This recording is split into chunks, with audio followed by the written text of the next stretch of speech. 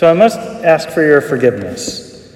In a previous homily, I was mistaken and said that in our stained glass window next to St. Anthony was St. Louis of France. I was wrong. It's actually St. Elizabeth of Portugal. So please forgive me.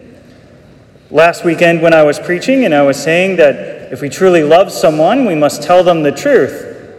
But I think I do need to add a clarification.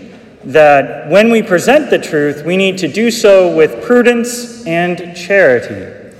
If we look at the Gospels, we see how sometimes Jesus is blunt and straightforward, but sometimes he takes a different approach. Sometimes he has a conversation and builds rapport first before he reveals profound truths. And in fact, with his own disciples, he builds up a relationship before he reveals his passion, death, and resurrection.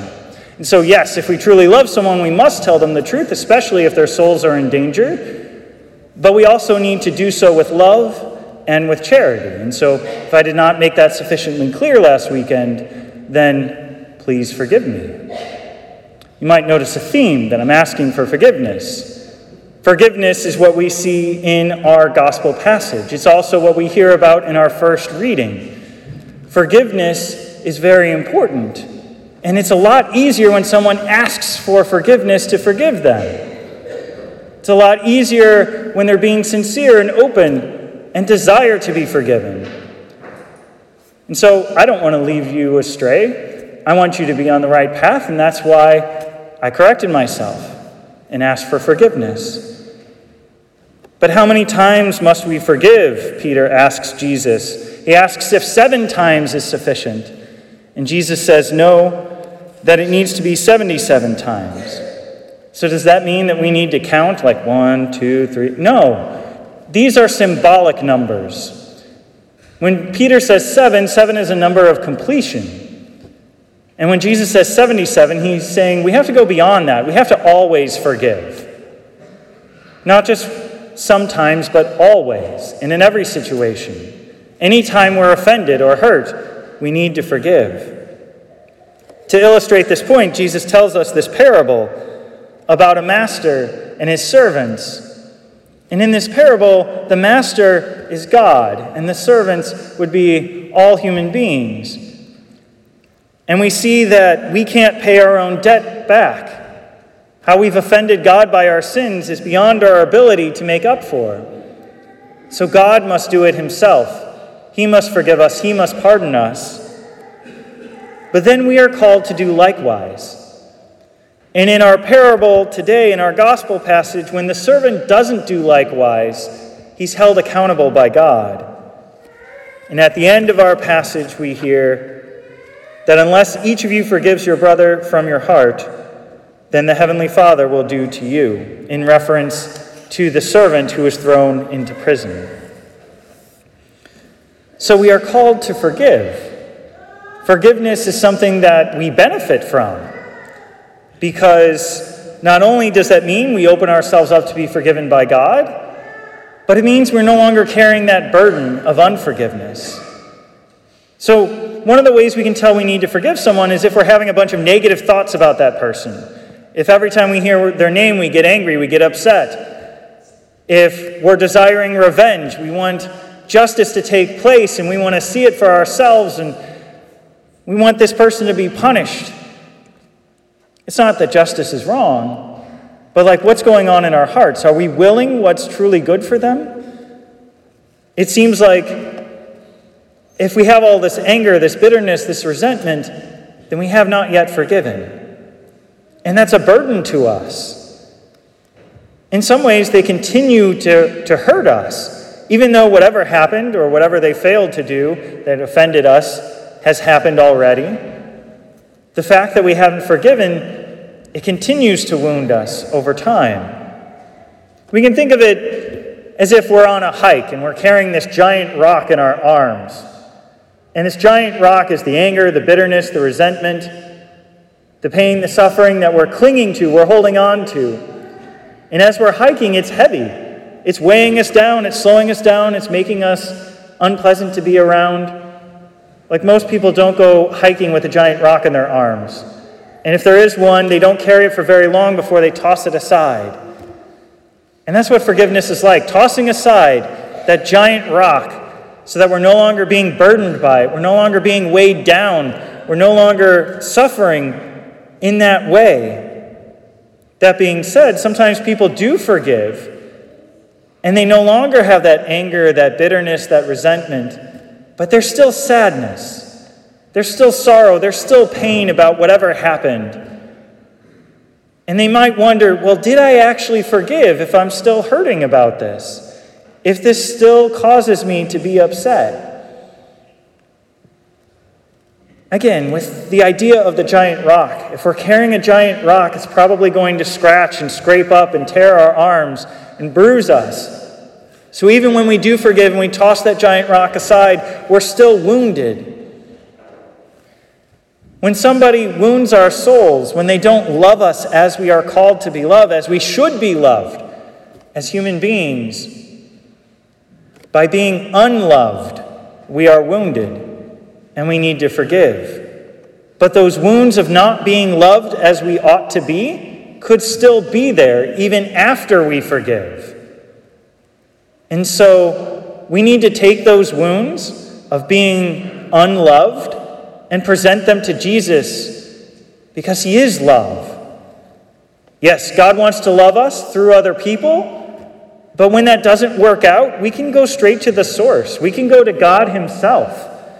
We can show him our wounds in our prayer and say, this is where it hurts, Lord. This is where I wasn't loved like I should have been.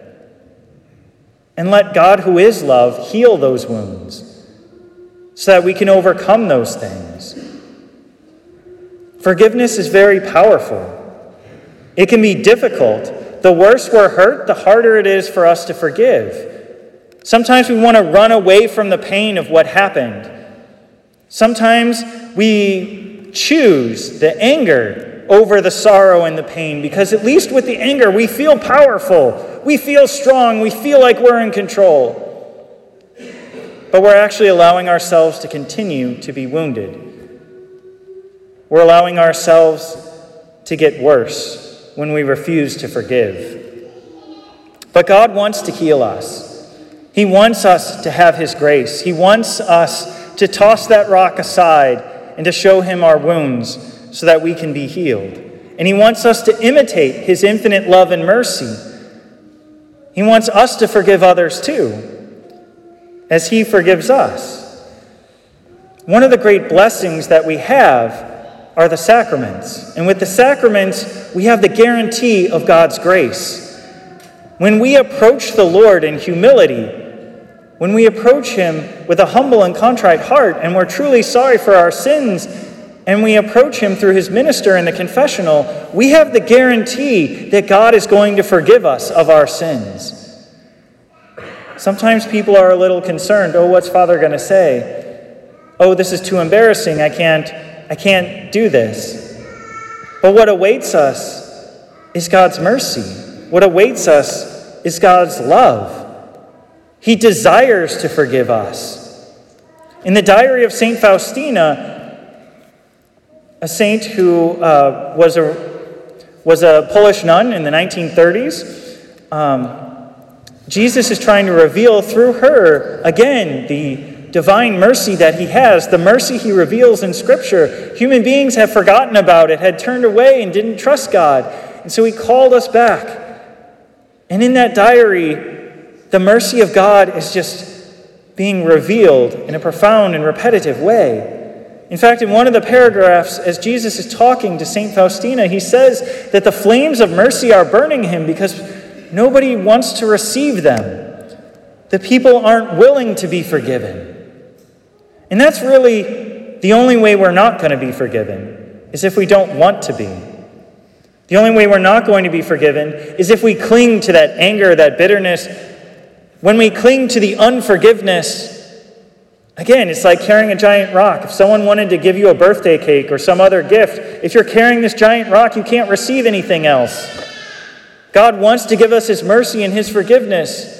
But as long as we cling to that unforgiveness, we're refusing to be forgiven. It's not that God doesn't want to forgive us, it's that we're not letting him. We're not allowing ourselves to receive that grace, that forgiveness he has to offer. The Lord wants us to be healed of our wounds. He wants us to be forgiven. And it's very powerful when it happens. And it is certainly possible, even in the worst possible circumstances. Take, for example, St. Maria Goretti, which she comes to mind because we actually have a relic of St. Maria Goretti here at our parish. For those of you who may not be familiar with her story, she was about 12 years old when she was attacked.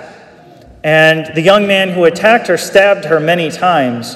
Her wounds were so extensive that she wasn't able to be healed by any of the doctors in the hospital.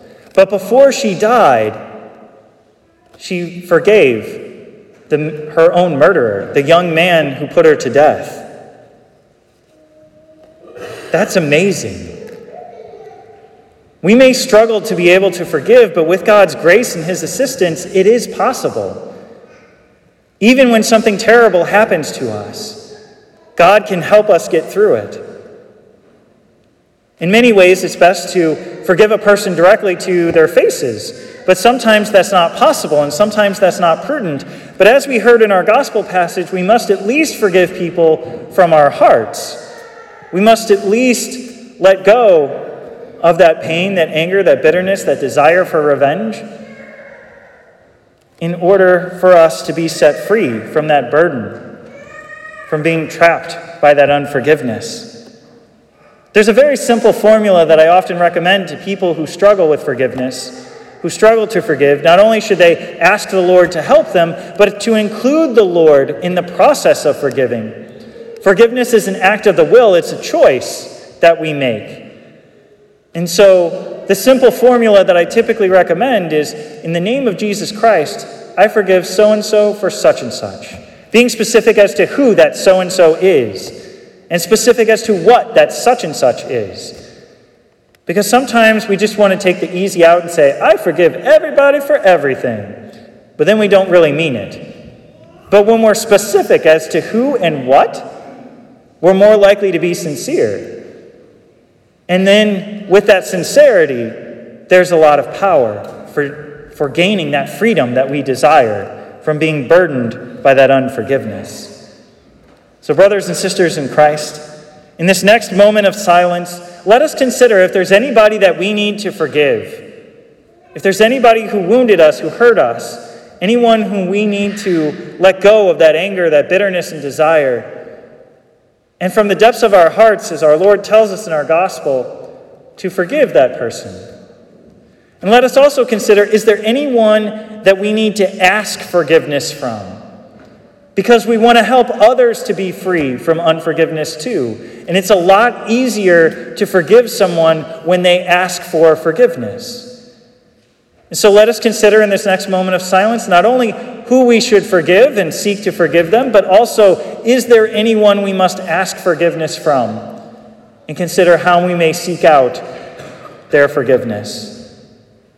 Let us do this as we prepare to meet our Lord Jesus Christ in the most Holy Eucharist.